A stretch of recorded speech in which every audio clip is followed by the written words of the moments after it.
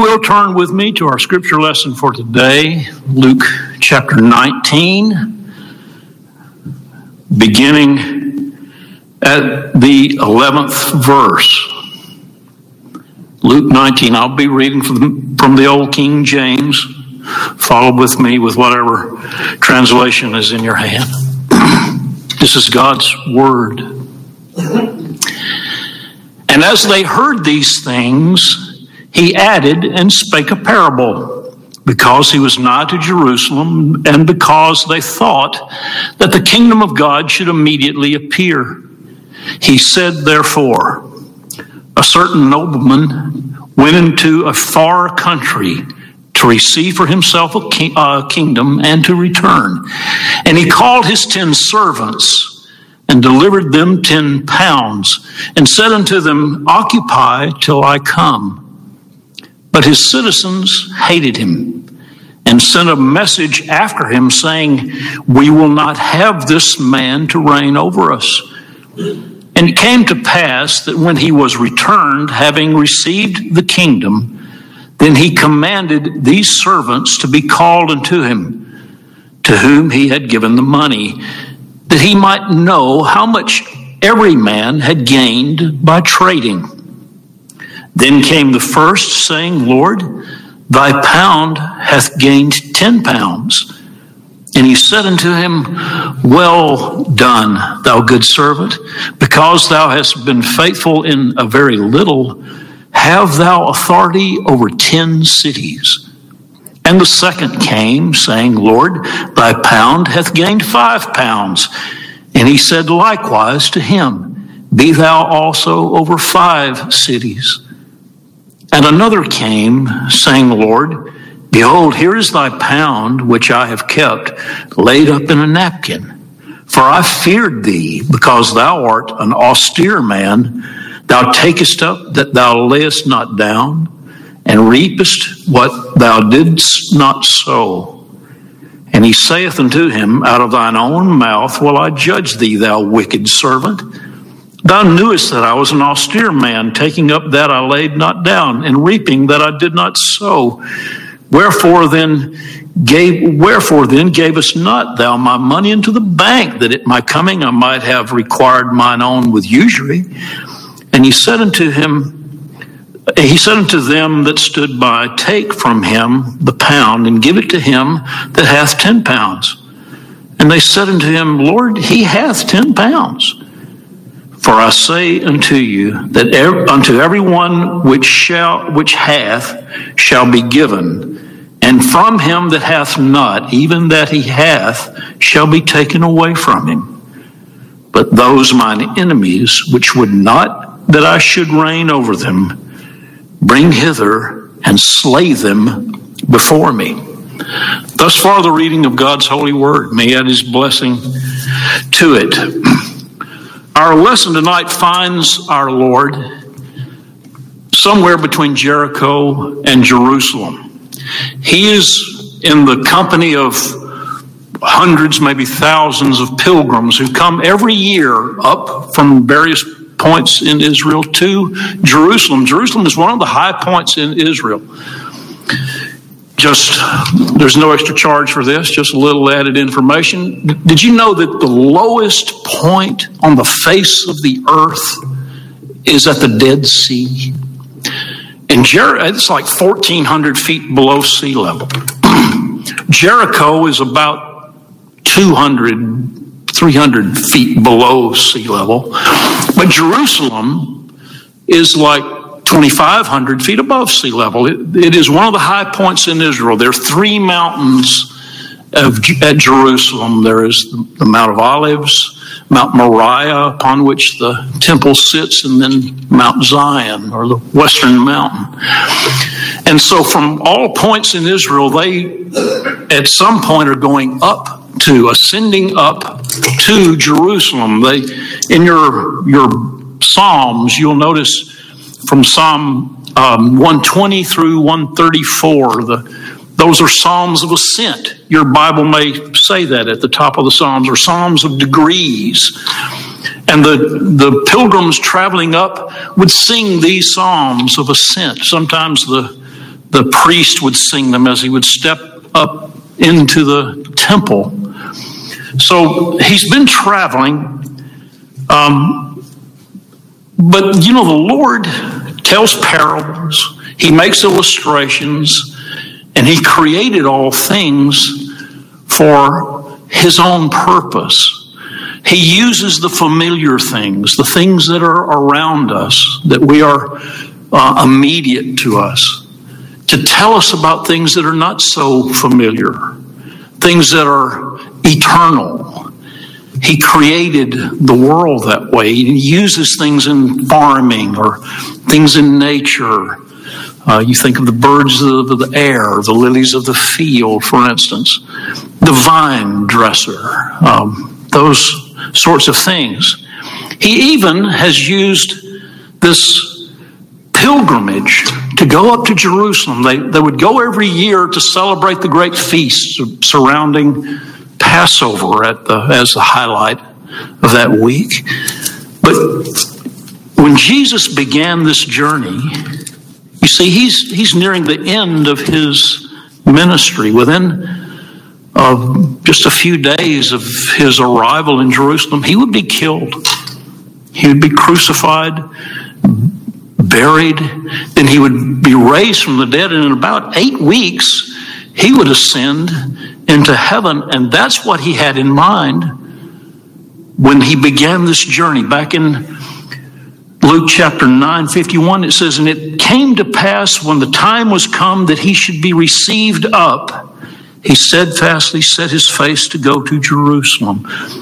Your translation may read that when it came to pass that he should be received up into glory, or that he should ascend into heaven, or that he should be received by God. But various translations read a little differently.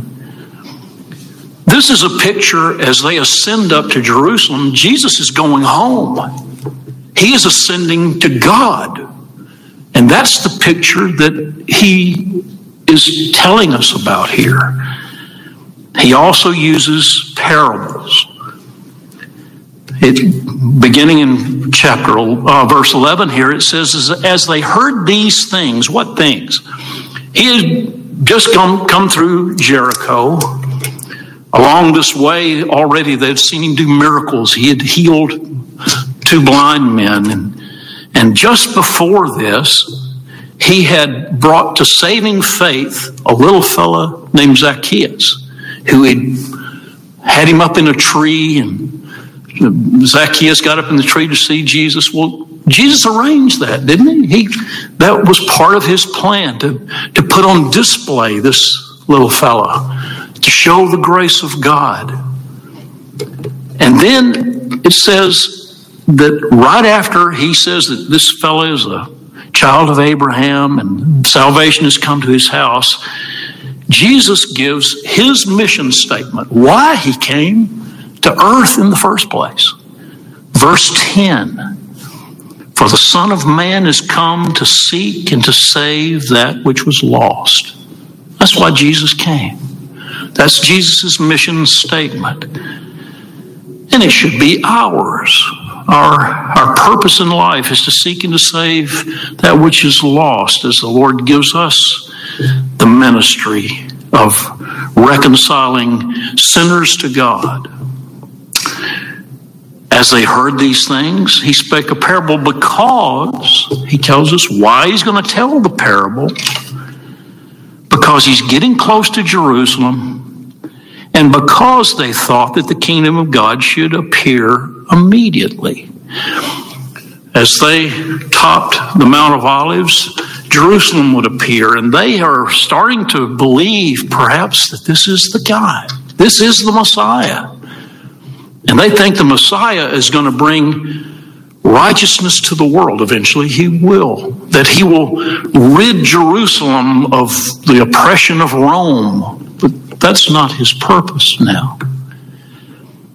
That he will sit on the throne of his father David. Well, he will, but not now. And he tells them this parable. A certain nobleman went into a far country to receive a kingdom and to return. It's going to take a long time to go to a far country. and come back. That should give us all comfort. The Lord's been gone now 2,000 years, but he told us it would be a long time. It's a far country where he would go and receive a kingdom. He's using another familiar thing for the people around him to see an unfamiliar thing. In the history, immediate or relatively immediate history before this, a story was known to everyone, a situation that happened in the kingdom of Israel. Herod the king, Herod the Great, was a very theological term. He was a knothead. And he had 3 knothead sons, Antipas, Archelaus, and Philip. Herod received his kingdom from Rome, a far country. And his 3 sons would have to do that too. When he died, the kingdom would be divided among those 3 sons, but each one had to go to a far country to receive the kingdom and then return to it. They had to go to Caesar Augustus. Archelaus would be the one who would rule over this part of Israel, Jericho and Jerusalem. Archelaus had a big palace right there in Jericho. But when he went to receive the kingdom, the Jews hated him so badly that they sent a delegation after him to appeal to Caesar. We do not want this man to rule over us. Why? When he first became king, before he went to actually officially try to receive it from Caesar, to show his authority, he put a Roman eagle over the temple. Well, some young Jewish boys tore it down and burned it. Archelaus killed them. So there was an uprising in Jerusalem. Archelaus killed 3,000 people to establish his rule. So he went to Caesar Augustus to receive his kingdom. The Jews went also and said, we don't want this man to rule over us. So Caesar Augustus, being a diplomat, says, okay, Archelaus, you can have the kingdom, but you're not going to have the title. You won't be called the king. You've got to earn that from the people, which he never did. So this is clearly in the minds of the people who hear this parable, as Jesus turns it on its head and says, this parable can also be a picture of me. I was not cruel. They hated me without a cause, he would say elsewhere. But clearly Jesus is the nobleman. Is there the word in Greek means of noble birth or of a great birth? Can there be a greater birth than Jesus? His Father is God. And he calls to him his servants. His servants would be believers, would be his disciples. The citizens listed here would be those who don't know him, his enemies, those who are not wanting him to rule over him. But he calls his servants and he gives them, it says, each the same amount, 1 pound or 1 mina, your translation may say. This parable reads a lot like, there are a lot of similarities with the parable mentioned in Matthew 25:15. But at that time, Jesus has already gotten to Jerusalem, and he's making another illustration about making another point altogether. The key to that is in Matthew 25:15. It says, unto one he gave 5 talents, to another he gave 2, and to another he gave 1, each according to his several ability, and straightway took his journey. That one is more about talents. We know that talent and mine are both degrees of money, but in Matthew, it is more like what we think of talents. He gives each man abilities different from the other, different degrees, different amounts of ability. And each one then is responsible to invest that in the kingdom. But here, you notice he gives each one the same thing. Ian Garrett, I think, gets close to the right thing when he says what he's talking about is giving them their life. Each man is given a life. Each one of us is given a life, and to invest it. I don't think that's exactly right. He gave each one a mina, which is about 3 months' wages.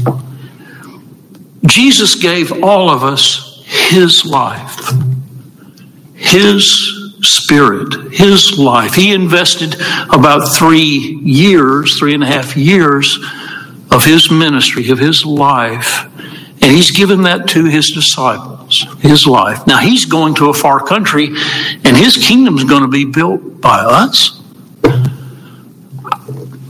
I always think I wouldn't have done it that way.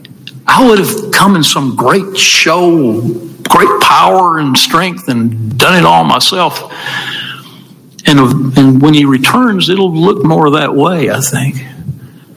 But he invested his life in just 12 men, really poured his life into 3 of those, and said, see ya. Y'all have the ball. Run with it. So he's given them each the same amount, his life, the measure of Christ, and they are to invest it. They're to do business in the world. How does that look? Some of us are called to preach. Some of us are called to give to missions. Some of us are called to pray. Each one of us is given different tasks to perform, but we have the one life to invest. And so he goes to a far city and receives the kingdom that he's left and returns to claim it. We're now looking at the second coming of Christ, are we not? He comes back and he calls each of these 10. I think 10, the number of completion in the Bible, he's calling his whole church, every one of us. Each one to give an account. But he only uses 3 examples. The first one, he says, Lord, thy pound hath gained 10 pounds. John MacArthur points out the fact that what humility is shown by this disciple. He calls him Lord. Your pound did this. Look what your pound did. I didn't do it. It was you who did it through me. It was your life. Your life through me bore fruit for you in this great amount. And then how lavish the grace of God. He gives him 10 cities to rule over. That may be close to actually what happens with believers who are faithful. He'll give them authority over things. We will reign with Christ, it says, 1,000 years. That ought to just give us chill bumps. I don't know what that's going to be. Maybe I'll rule over a part of a county. That would be a very sparsely populated little rural county, perhaps. I don't know. But whatever it would be, it's great. It's so much greater than what would be expected. Ian Garrett, who I mentioned earlier, is an evangelical Anglican in England. He says that near where his parents' home is, there's a cemetery, and in the cemetery there's a grave marker that has this inscription, in memorial of Captain James Harvey, whose pistol accidentally discharged, killing him when in the hands of his valet. And then the scripture verse, Luke 19:17, well done, good, faithful servant. We hope that he meant James Harvey and not the valet. I thought it was cute. Anyway, there's reward for faithfulness. The second comes, same scenario. Lord, your pound has gained 5 pounds.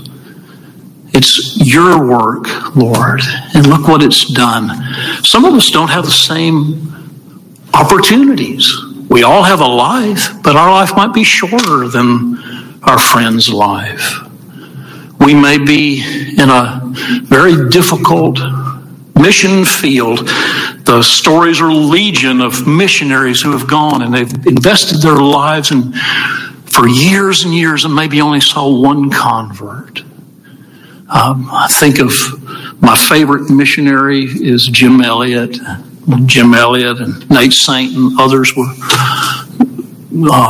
spent their lives to go spend time with the Auca Indians, and they were killed. It looked like that their work was futile, but then Elizabeth Elliott and Nate Saint's wife and others went back, and at one time that entire tribe was converted. Amazing. Well, the amount of the reward is still the graciousness of Christ on display. And then this false, fake servant. I read it and I read it and I read it, and I tried to read that he was actually a believer, and then I can't see that. He doesn't love the Lord. He accuses him of thievery. He says, you take up what you don't put down. You reap what you don't sow, so I'm scared of you.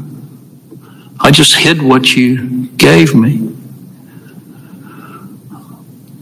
We know people who make a profession of faith and say, well, religion is a very private matter. I don't talk about that. Really? The most important thing in all the universe for all time, and you won't talk about that because it's private? No, it's not. It's your life. It's the most important thing in life. Or maybe this is a picture of the really ultra Calvinist who says, one sows, another waters, but it's the Lord who brings the increase. You don't need me. It's all going to happen the way it's supposed to happen. So you don't need me to do anything. Why does he tell you, go therefore and disciple the nations? Why does he say that? John Piper wrote a little book, Don't Waste Your Life. And in there, he talked about people who live their Christian life only concerned about the margins, only about the edges, only about the borders of life. Their concern is not how much can I do for the Lord, but what is the minimum I can do and still make it in there? Or what is permissible? What can I get away with? It's like a perverse works religion that we're going to be judged by works, but what is the boundary here? Can I just squeak through? And if I've done that, that's all I'm really worried about, because it's all about me anyway. Really?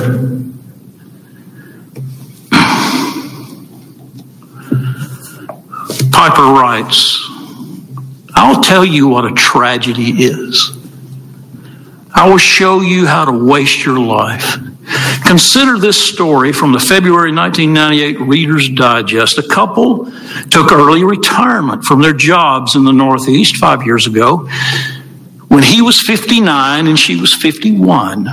Now they live in Punta Gorda, Florida, where they cruise on their 30-foot trawler, play softball, and collect shells. Picture them before Christ at the great day of judgment. Look, Lord, see my shells? That is a tragedy. A life wasted. We are bought with a price. We are saved in order to be God's hands and feet in this world. We're not saved just for us. Are we that selfish? We are if we don't have His Spirit.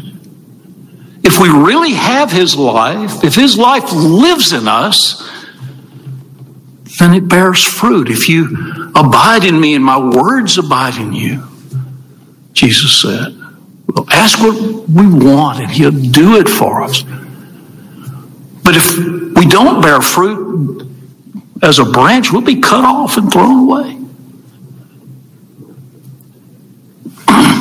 Please hear this. You've probably heard me say it almost word for word this way before, and I know you've heard other preachers say it. It's the most simple thing. But hear it if you never have heard anything before in your life, and you never will hear anything again. We're saved by God's grace, not by our works. You'll never accuse me of being a legalist in that way. We can do nothing to save ourselves because Christ gave His life for us. He died to pay the penalty for our sins. He lived the perfect life that we cannot live. We can't point to our life and say, look, am I not worthy of something? No, not worthy of a thing.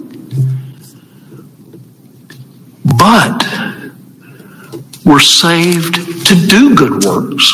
We don't do good works to be saved. We do good works because we are saved.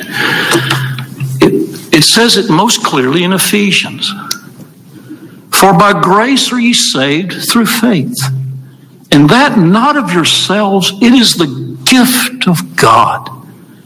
Not of works, lest anyone should boast. And most of the time, we draw a line under those verses and we're done.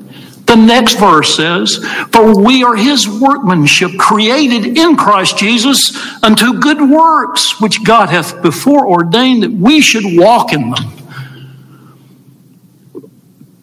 Jesus said they'll see your good works and glorify your Father who's in heaven. We talk about what we do or do not earn. Has not Christ earned our loyalty, our obedience, our faith, our trust, to follow Him and to live for Him and to bear fruit for Him and to see His kingdom come?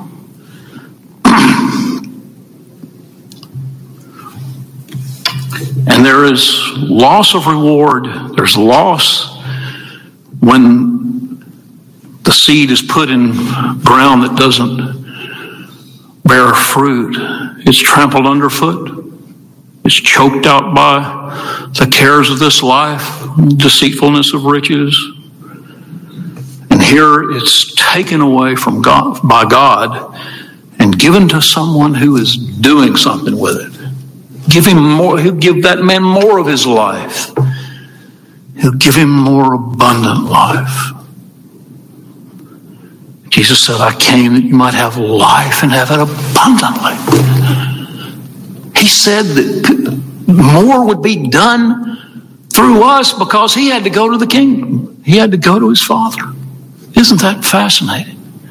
More wonderful things because His Spirit still lives in us and works in us. Then, I think almost as a motivation, this last verse, 27, you almost wish you didn't have to read it. It sounds so hard, doesn't it? Those mine enemies, which would not that I should reign over them, bring hither and slay them before me. Doesn't that sound brutal? And it is. It's absolutely brutal. Until we remember that such were we.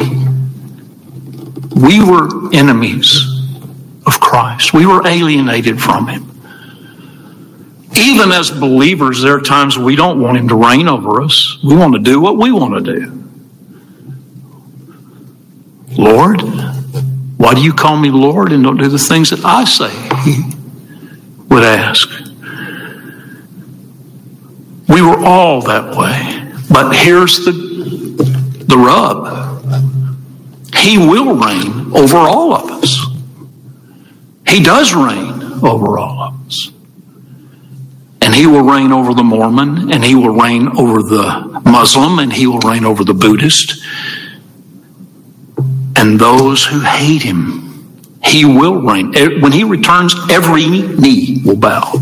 Every tongue will confess that guy is the Lord. Jesus Christ is Lord. He is the one and only. And when we remember that, shouldn't that stir us up? That we want to tell someone?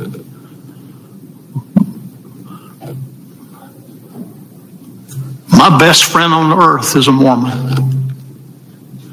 I love him. I've known him since we were 2 years old.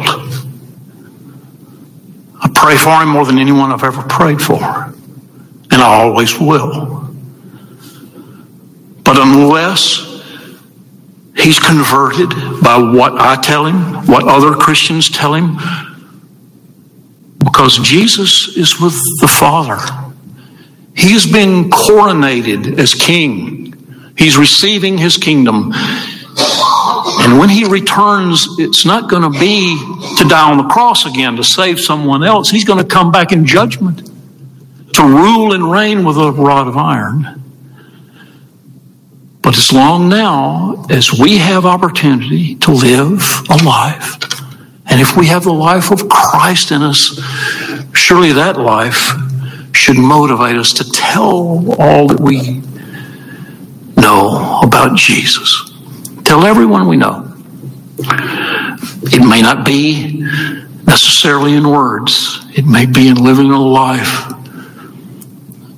But words are a part of it. We say, well, they see me going to church and they see me doing, living an honorable life. Christianity is not just morality. It's not being a moral person. It's the life of Jesus living in us. That's what Christianity is. If Jesus doesn't live in you, whatever you do is not Christianity. It may be moralism. We may not curse. We may restrain the inclinations of the flesh.